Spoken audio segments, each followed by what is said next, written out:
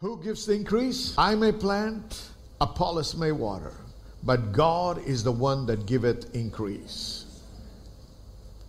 So primarily remember something. Increase is tied to God. God is the God of increase. Hard labor, sweat, does not guarantee increase. Neither does laziness. We need to work hard, but we need to understand, unless the favor of God shows up on our lives, increase will not manifest. But when favor shows up and we are working and doing what we're supposed to, even in the midst of famine, you will flourish. Hallelujah. So when I talk about hard labor, sweat and toil, I'm not saying God has any premium over laziness. In fact, the Bible very clearly tells us that they that do not work should not eat.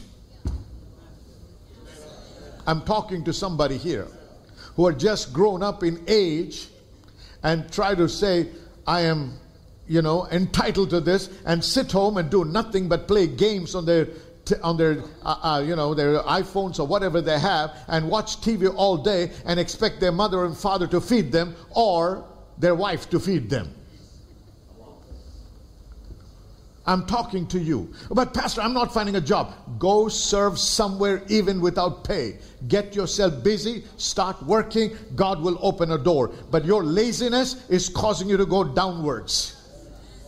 It is not going to open a door because you are reluctant. You're lazy. I'm talking to somebody this morning. We need to work. But just working does not guarantee the increase of God, but the favor of God. So what am I supposed to focus? I'm supposed to focus to align my life, align my heart, align my thinking with God's. Whatever God requires of me is what I should be working towards. So because when I please my God, the favor of God manifests in my life. Joseph pleased God, so God's favor was upon him, and the Bible says he prospered. Hallelujah. The mark of the hand of God upon your life will be evident as people see you and see everything that's happening around you. Say amen. So, as I said, we got to align ourselves, and we have come to the place in what I've been sharing and teaching on this subject, to the place of the importance of the renewal of the mind. Because let me go now to Romans chapter 12, please. Take you there.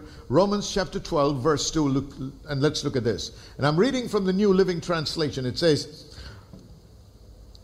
don't copy the behavior and customs of this world, but let God transform you into a new person by changing the way you think.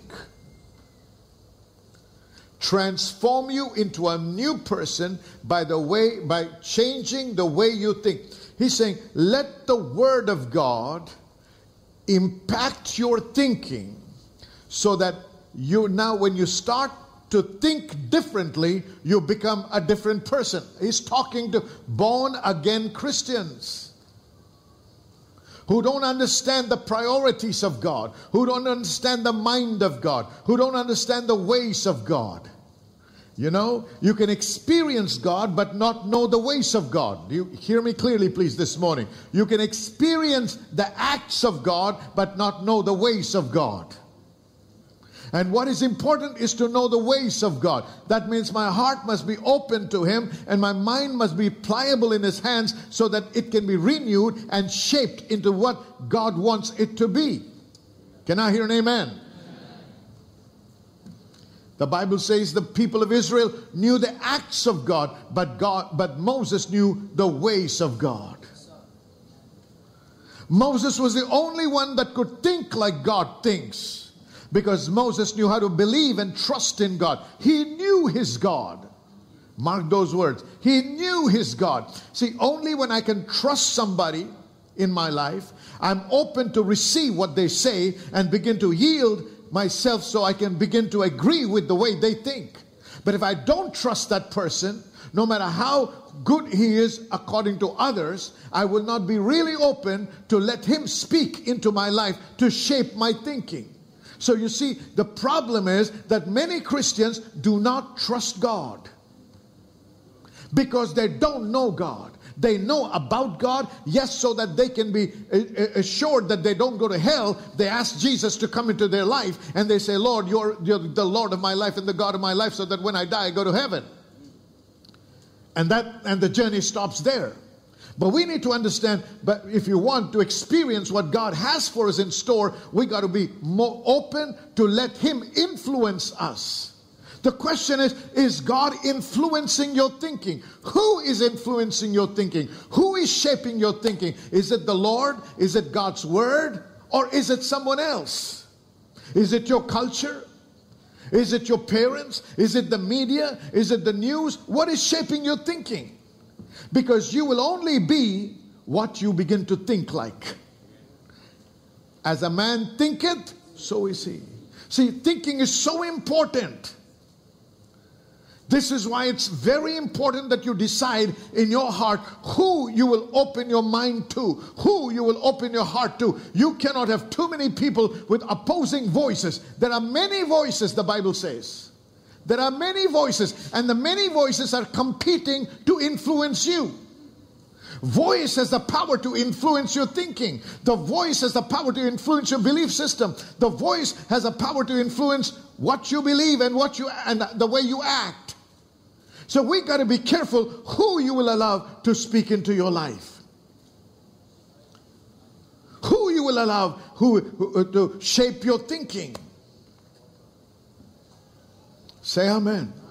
So what is he saying over here? What is he saying over here in Romans chapter 12 verse 2? Let God. Somebody say let God. That means say don't let anybody else. Let God transform you into a new person. What person is he talking about? The person of Jesus. We want to become more like who? I said, like who? How can you become more like Jesus if you don't spend time in his word? How can you become more like Jesus if you don't go to church and don't listen to the word of God? How can you become more like Jesus if most of your time you're exposed to all kinds of nonsense or other things that other people are saying, and spend very little time in the word or listening to the word? Whoever you open yourself up to and spend more time with is the one that's influencing you. Let God. He's saying, I got to make a decision that I will permit God. I will permit God to work in me so that I can be transformed into a new person that is like Christ by changing the way I think. Hallelujah. I'm impressing upon you this morning that your thinking will shape your future. Your thinking will determine where you will end up in life. Your thinking will determine how you will manifest or how you will behave in life. So when we talk about increase, and we believe that God is the one that increases us, but we don't allow or permit God to speak into us, or we don't allow and permit God's word to minister to us, how can increase show up? The increase that I'm talking about is the increase that comes from God. Say amen. So last week, talking about this, we looked at the reference of Joseph. And we said about this, and I just want to read a couple of verses there. And Joseph had a dream in Genesis 37, verses 5 through 10. And he went and told them, told his brothers, he said, suddenly my bundles stood up and your bundles all gathered around and bowed to low before mine. His brothers responded, so you think you will be our king? And they said, do you actually think you will reign over us? Hey, what do dreams do? Dreams influence your thinking. Why is it that when you dream of some danger, you wake up sweating? Because it's impacted your thinking. You believe it to be true. So you see, God was communicating with Joseph about his destiny, giving him the larger picture, not exactly telling him how and where and what, but it was giving him the larger picture that you are destined to be a leader. Hallelujah. God doesn't give us, often give all the the minute details or the fine print. He just gives you the big picture.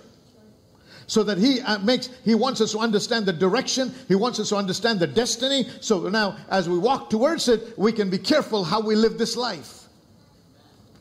So that the devil of the world will not distract us from the path that God has for us. Say amen. So you think, well, thinking is so important. The dream impacted his thinking, which resulted in transforming what he believed. He didn't believe in his circumstances, although he was the youngest. And he was not taking care of the sheep. He was at home. And yet he believed that one day all his brothers that were already businessmen, who were grown-up adults, he said, one day you're going to bow down to me. He said, you really think that? Yeah. So they got angry, and you know the story. I don't have to repeat that. But he held on to that dream, and that dream kept him on the path that God wanted him to walk. He knew that it was God that gave him the dream, and it was God who would fulfill the dream.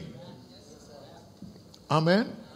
When God gives you a vision or a dream or a prophetic word, don't try to fulfill it in your own strength.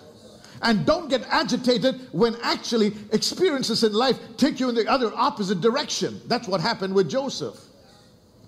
Because God knows that he has to shape you. Remember what I said? If God doesn't shape you in the school of hard knocks, when you arrive at the top, you will topple.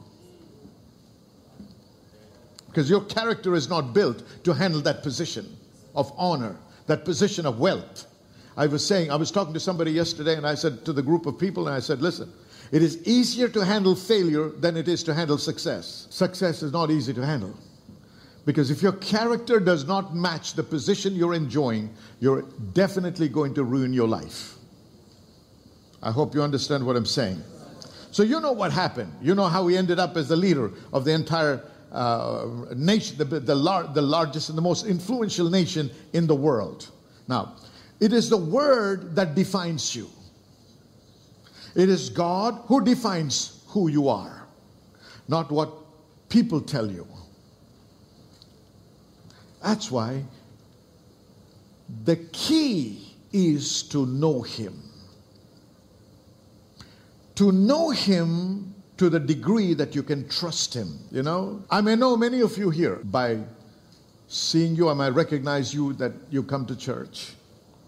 Or you might come and say, Pastor, I belong to this church. And so tomorrow you say, Pastor, you recognize me? Yes, I know you. Will you give me 10 lakhs as, a loan? No. Why not? You don't have the money? I do have the money, but I'm not giving it to you. Why? I don't trust you. Because trust is built on relation. I'm not in any way saying that you're a bad person. I'm not saying that you will not repay the money. It's only that I don't have the confidence because I don't know you. Do you understand what I'm saying? But if I've known somebody, like I have some of my senior staff members that have worked with me for 20 years or more, and they come and say something to me like this, I will have no hesitation because I know. Because I've spent time with them. I know their character. I know their heart. I know how they behaved with me in the past. I know their past the experiences I've had in the past with them. I know if there are people, if that person is a person that keeps his word or not. Do you understand what I'm trying to say? A lot of people know God from a distance. They don't know him to the point where they can trust him. So when you are put in a prison, you will begin to react and say, where are you, God? I thought you saved me. I thought you said you were going to make me a leader. Is this what leadership is? See, why are you talking the way you're talking? Because you don't know him. You thought you know him or you knew him, but you don't know him. Are you able to understand the difference of what I'm trying to say? So the key here is to know God. Because when God reveals something about you, God speaks something about you, it is not so easy to believe. Why? Because you don't know him. And I said this, if he says you are a deliverer of my people, then you are. Notwithstanding all the deformities you have, or the inabilities, like stammering. That's what Moses said. He said in Exodus 4:10, he said Moses raised another objection to God because God had called Moses, and he says, Master, please, I don't talk well. I've never been good with words, neither before nor after you spoke to me. I stutter and stammer. I'm not qualified. Hey, stop. God is not calling you based on your qualification or your ability. If God says it, He has the ability to provide that whatever that needs to be provided to make you what He said He would make you. But you can't come to that conclusion if you don't know Him. You know what happened in the book of Jeremiah, chapter 1, verse 4? It reads like this, and I'm reading from the Amplified. It says, then the word of the Lord came to me, Jeremiah, saying, before I formed you in the womb, I knew and approved of you as my chosen instrument. God is talking to Jeremiah, a young man. He says, I knew you even before you were formed in your mother's womb. And He says, I've set you apart. Before you were born, I separated and set you apart, consecrating you and appointed you as a prophet to the nations. The guy did not even know he was a prophet. But God said, it's already written. I've determined. And then said I, Lord God, behold, I cannot speak, for I'm only a youth. In King James it says, I'm only a child. Lord, I can't speak. Wow, God is so good, man. He says, those that are despised by the world, God picks up. He confounds the wise through foolish people. You know my story, most of you. I could not even pray before my parents. I was an extremely timid person, but God had different ideas. It took me years to believe that, even after being filled with the Holy Ghost. Because you see, there is a fight going on. The reason we don't believe what God says is because we don't trust Him. That's simple. So what am I supposed to do? I've got to do everything I can to build my relationship with God, my intimacy with God. Then obvious result of that is trust. Trust is the result of building relationship. Say amen. It says, behold, I cannot speak, for I am only a youth. But the Lord said, say not. Don't say that, He said. Why? Because He knows. He is the one that formed you in your mother's womb. It's not your father and mother. It's God. Your father and mother are only instruments. But it is God that formed you. Say not, I'm only a youth, for you shall go to all whom I shall send you, and whatever I command you, you shall speak. Be not afraid of their faces, for I am with you to deliver you, says the Lord. He says, I've called you, I will be with you. Then the Lord put forth His hand, touched my mouth, and the Lord said to me, behold, I put my words in your mouth. It is extremely important for every child of God to not just have a head knowledge of God, but an experiential knowledge of Jesus. It is a subjective experience, but everyone is supposed to have it. Only as you grow in your experience with God, you can begin to learn to trust Him more and more. See, you can make your confessions from dawn to dusk, but if you don't trust God, that's not going to ever happen. Say amen. The gospel or the word of God is what defines who you are. The gospel, the word of God, defines who you are. Not the country you live in, not the people you live among, not the economic condition, nor your educational qualifications. Not the country you live in, not the people you live among, not the economic conditions, nor your education. Let the word build the image of who you are. Let the word make you think differently. Glory be to God. Let the word change your image to see yourself increase in every area of your life. This year. Say amen, somebody. Now, I want to give you an example. Let's go to the book of Judges, please. Because you know, I want you to get this. God speaks to us prophetically about our destiny. And He can use somebody to prophesy over you. He can give you a vision. He can give you a dream. But remember, everyone is here with a destiny that God has already established. Our job is not to determine that. Our job is to discover that. Say amen, somebody. Our job is to discover the destiny that God has for us. So before you decide, I'm going to be a doctor, I'm going to fly away to Australia and do this, I'm going to go to America and do that. Hang on a minute. Check with the Lord. You don't belong to you. You've been bought with a price. Paul said, I'm a slave of the Lord Jesus Christ. We are slaves, but we are free slaves. We become slaves by volition. That means by our submission, not by force. I submit to become a slave. I'm not enforced to be a slave to the Lord. Say amen. So our life and our destiny is determined by God. So I need to submit to God. I want to be this. I want to do that. I want to buy a house there. I want to go there. No, hang on. Don't make decisions on your own. And then go and say, please, Lord, bless me, bless me, bless me, bless me. And Lord, and nothing is happening. So I'm going to sow seed, Lord, in desperation. Trying to manipulate God through your seed or through your money. God is not moved. God is not a fool to change his plans for your life. God wants us to realign our thinking and realign our life. So don't determine by your own strength. Don't determine based on just your desires in life. Let the Holy Spirit guide you. Judges chapter 6. Gideon. We're talking about Gideon. Gideon was chosen by God to deliver his people from the oppression of the Midianites. The Midianites were coming and impoverishing them, stealing everything that they ever had. You know, when the crops grew to the point where they could be harvested, they would come in large swarms of like locusts and wipe out everything, and left the children of Israel, the people in covenant with God, impoverished, lived in poverty. They were living in caves. They were living hiding from the enemy. And that's when God called Gideon to deliver the children of Israel from the Midianites. And listen, although God called him and God spoke to him, Gideon was not ready. And that's what I want to show you. He did not. The reason Gideon did not respond immediately is he could not see himself do what God said he would do, or he could do. The reason Gideon could not go and deliver the children of Israel from the Midianites on the day that God spoke is because he could not see what God could see that Gideon could do. So what is this? What happened?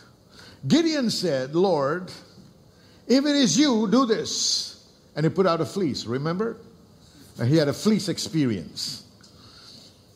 And God went along with that. Why? Because God was working on renewing his mind to change the image that Gideon carried about himself.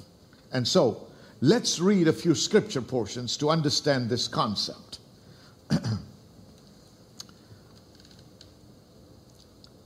Judges chapter 6 verse 11. And there came an angel of the Lord and sat under an oak, which was in Ophrah, that pertained unto Joash the Abiezrite, and his son Gideon threshed wheat by the winepress to hide it from the Midianites. They were living in fear. And while he was in hiding, the angel showed up. And the angel of the Lord. Now, whenever it says angel of the Lord, it's not a regular angel. In fact, a lot of Bible scholars believe that was Jesus. Okay. The angel of the Lord appeared unto him and said unto him, the Lord is with thee, thou mighty man of valor. Verse 14. And the Lord looked upon him and said, go in this thy might, and thou shalt save Israel from the hand of the Midianites. Have not I sent thee? The Lord is saying, listen, I am sending you. Go in thy might, and you will save Israel. Why? Because you're a mighty man of valor. This is what God saw in Gideon. And God gave him the instruction to go, because he said, I'm sending you. So this is the image that God had about Gideon. And these were the thoughts that God had about Gideon. Remember something. Only God knows your potential. And only God knows what you're capable of. Better than anybody in this world. Not even you know your capacity. Not even your parents know your abilities. God knows your potential and your capabilities. Now the image that God had about Gideon is what we just read. Let's see what the image that Gideon had about himself. How did Gideon see himself? This is important. Because you always act based on the image you carry about yourself. You know, if I call one of you who's never been on a stage like this before so many people, I said, give a testimony, the first thing that happens is you begin to freeze, you begin to sweat, and your tongue begins to get stuck onto the top of your mouth. You can't, you freeze, your thinking freezes. Why? Because you don't see yourself as somebody that has the capacity to be able to speak where you can hold their attention. Am I right? You always act and behave based on the image you carry on the inside. So although God had an image that Gideon had the ability and that God would provide him whatever is needed for him to go and to overcome the Midianites, Gideon had a different image of himself. Look at this.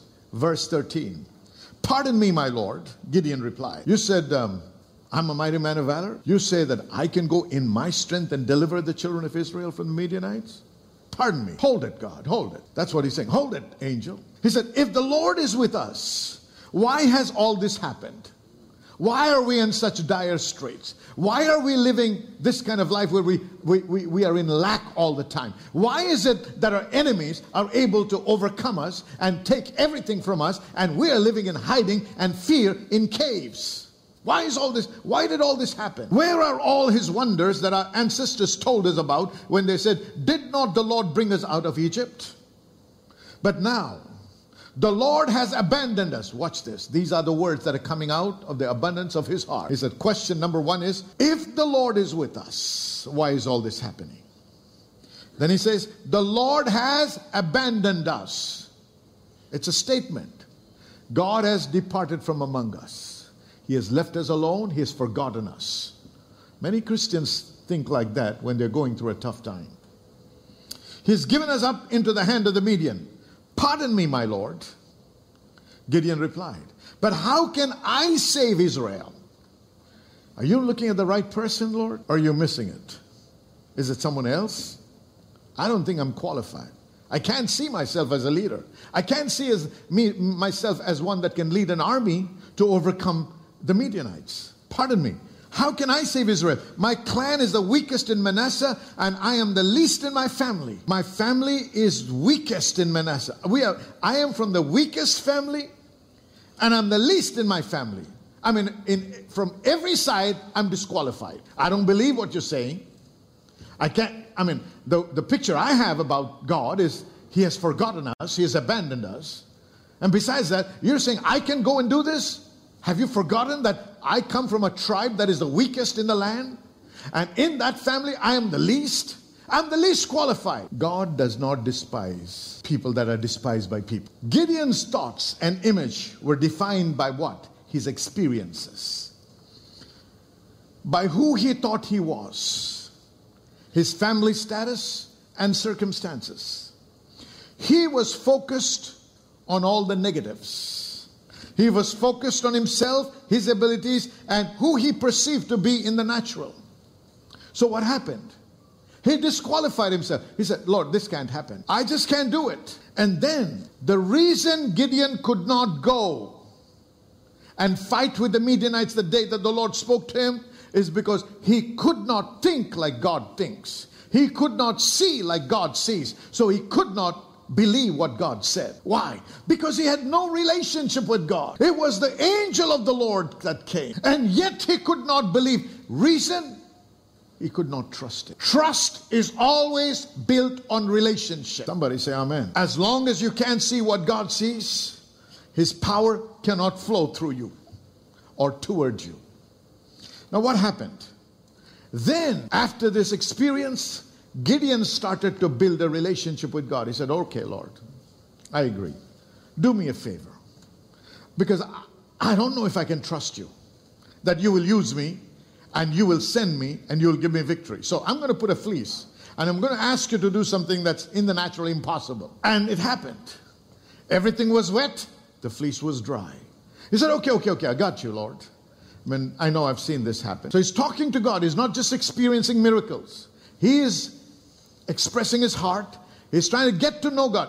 Is he somebody that will keep his word? Come on, amen? He is not working with his head. He's working with his heart. He wants to have an experiential knowledge of God. That's why I keep saying Christianity is a relational walk. He wants an experience, because experiences with a person reveal more of the character of the person. Somebody can come and say, Pastor, I will do this and I will do that. And this happened many times in this church. And I will definitely come and I will definitely do this. And they don't show up. And they say, I'm extremely sorry. Next time I'm definitely going to be there. At this time, you can mark it in your calendar. I will be there. Next time comes, they don't show up. The third time they say that, I'm going to definitely come. What's going on in my mind? They're not going to show up. I mean, you can be very vocal in the way you say it, very expressive, very emotional. You can even shed tears and say, Pastor, I'm really, really, really, really sorry, Lord, that I did this, but I'm never going to do it. You think I believe you? No. Why? Because my experience tells me that you're not a man who keeps his word. Everyone needs an experiential knowledge of the Lord Jesus Christ. Many of us are lingering, lurking, not moving forward in God and having his word manifest in our lives because we're not growing in our experiential knowledge of God.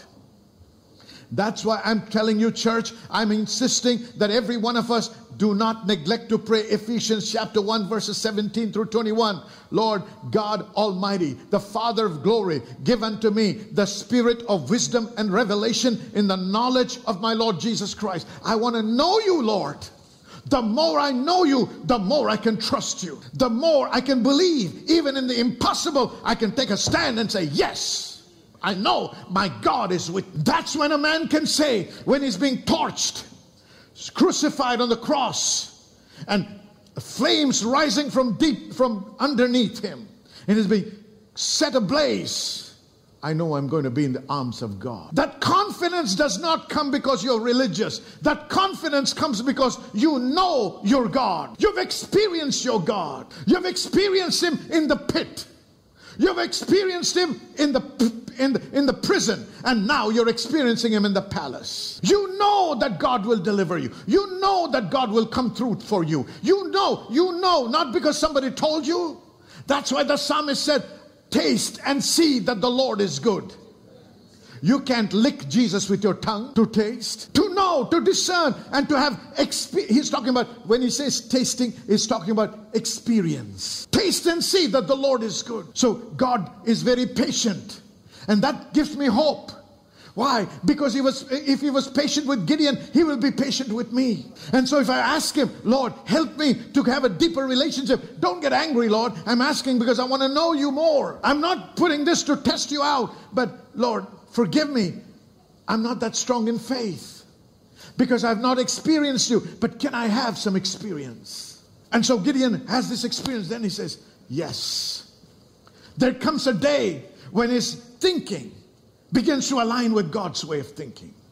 The day arrives when he can see the picture that God is seeing. And now Gideon is ready. What stopped Gideon? What delayed Gideon was his thinking, not the devil. I hope I got through to you. Are you understanding what I'm saying? It's not the devil, it's your thinking. So I need to sincerely cry out to God, Lord God, grant me the spirit of wisdom and revelation in the knowledge of my Lord Jesus Christ. The eyes of my understanding being enlightened, that I may know. Oh, that I may know.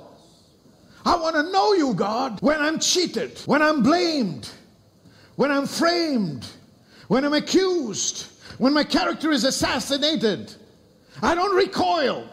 I don't react.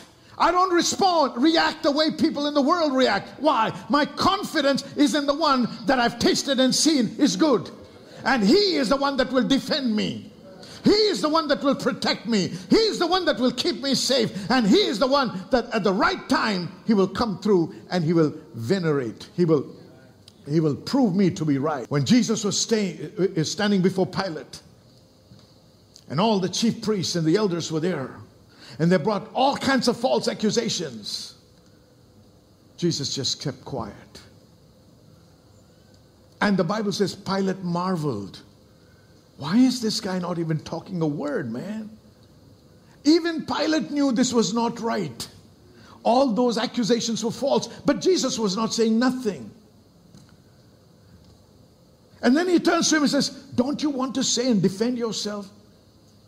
He doesn't speak again. He's not, why? Because he's trusting in his Father. Then he says, are you the King of Jews? He said, you said it. That's when he opened his mouth. He knew who he was. He knew who he had confidence in who he was because he knew his Father. Church, I'm challenging every one of us. Do we know our God? Do we know our Lord Jesus? What is the depth of your understanding and experiential knowledge of the Lord Jesus Christ? As I said before, head knowledge will only get you that far. For 3.5 years, Peter spent time with Jesus. On the night he was being falsely framed and accused, Peter denied him 3 times. But after the resurrection, the Holy Ghost came upon him. Something happened on the inside. It was so profound. That's why he said, we don't know Jesus. Paul said, I don't know Jesus in body form, but I know him. I know him. And so the Peter that denied Jesus before a servant girl 3 times was the Peter that died, crucified upside down. And he counted it to be worthy to suffer for Christ. Wow. When you don't know God, I know you're all born again, and many of you speak in tongues, but when you don't know him in a deep and intimate manner, when the pressure increases, you will deny him. When the pressure increases, you will deny him. So church, I'm talking about increase of what? Your intimacy with God. That becomes the foundation of your walk with the Lord that will result in increase in all areas of life. That's the reason why Daniel said in Daniel chapter 11 verse 32, the later part of the verse says, the people that do know their God shall be strong and do exploits. No matter where you are, what circumstances surround you, and who opposes you, see yourself as God sees you. Remember, you are blessed. Somebody say, I'm blessed. Which means what? You're empowered to prosper. Hallelujah. Destined to rule and reign in this life through Jesus Christ our Lord. Empowered to have all your needs met and be able to give to every good work. Empowered to increase in every area of your life. Hallelujah. According to Romans chapter 5 verse 17, the King James Version, it says, for by one man's offense, death reigned. One man, because of one man, Adam, death reigned. But they which receive abundance of grace and the gift of righteousness, have you received it? The abundance of grace and the gift of righteousness shall reign in life by one Jesus Christ. You shall reign in this life. In this kingdom of God, you are a king. You're not a beggar, barely trying to make it in life. You're a son of God called to rule and reign in this life. See yourself as God sees and declares in his word. Don't keep saying I'm poor and expect to be rich. Learn the language of God. But you got to learn to trust him. Remember, if you're 100 years old and God shows up on the scene, he says, Abram, today I'm changing your name to Abraham, father of many nations. You think it'll be easy to believe? I know you'll nod your head and say, because God, if I don't believe, he's going to kill me. That kind of belief will be there. But you don't believe in your heart. If I say no, I might get fried. KFC. Yeah. You might get fried if you don't, in the fear you may say, I believe, Lord. Abraham, it says, he believed and it was counted for righteousness. He believed in the heart. How did Abraham believe? Why did he believe? Because he knew God. It's not saying, I believe, I believe, I believe, I believe. You cannot believe. I'm telling you, you cannot believe until you know the person. When a person gets married, they say, I won't leave you. I will be with you in sickness and in good health and whatever unto death. You're taking a chance, but you're trusting, you're hoping to trust the person. Well, that's the reason why there are so many divorces, because they say that, and the guy or the girl believes and then finds out it's not true because they don't know the person. Listen to me. I used to wonder, why do parents have to check the family history before they say yes to the marriage? I always wondered, I'm not marrying their family. Why should I know about the family? Many young people think like that because I'm marrying this person, the girl or the boy. So I know the person. Well, you know one side of the person. You don't know everything. You only know the good side. You don't know the ugly side. Because everybody has a good side and ugly side. Right? You don't know the ugly side. So you're only exposing, you're very, very careful to expose only. Some men are saying, yes, they're all, you know. But listen, yeah, got it. So then they want, you know, what the parents are trying to do is find out how did the members of the family in the past behave. Because remember, now they're about marriageable age, which is somewhere between 20 and 30 or whatever, you know, plus, minus. They have been influenced in that culture. So don't be careful if you're marrying somebody from a family background where there have been too many divorces. Not that this person will do it, but that influence has already been set into motion. How did they spend their money? Were the parents and the family members always living in debt? I will not be surprised if after marriage you get into debt. I always tell everybody, as far as I know, my father, my mother never took loans, never were living in debt. Even if they did, I didn't know that at all. So today, if I have to think of debt, I just can't do it. I just can't do it. Why? The influence. That's the culture of our family. So now that's why when you grow older, you get wisdom. When you're in 20s, my father doesn't like me. That's why he doesn't want me to marry that girl. No, he loves you. He's trying to protect you from a future failure in marriage. See, as much as they can, they're trying to find out to get wisdom. How did the family members behave? What was the culture in their homes? How was the child raised? You see, because that gives me some understanding to know the person. See, if you blindly jump into something, I'm told in Vegas, they meet a person in the club or in the casinos, and immediately they say, we get married. And they have everything ready. They have those kind of chapels or whatever they have to perform those marriages. They're done, and within a day, they're divorced. You don't rush into these. You've got to know. Likewise, if you want to grow and experience the blessings of God, you got to know God, to trust Him, to believe in His Word. Say amen.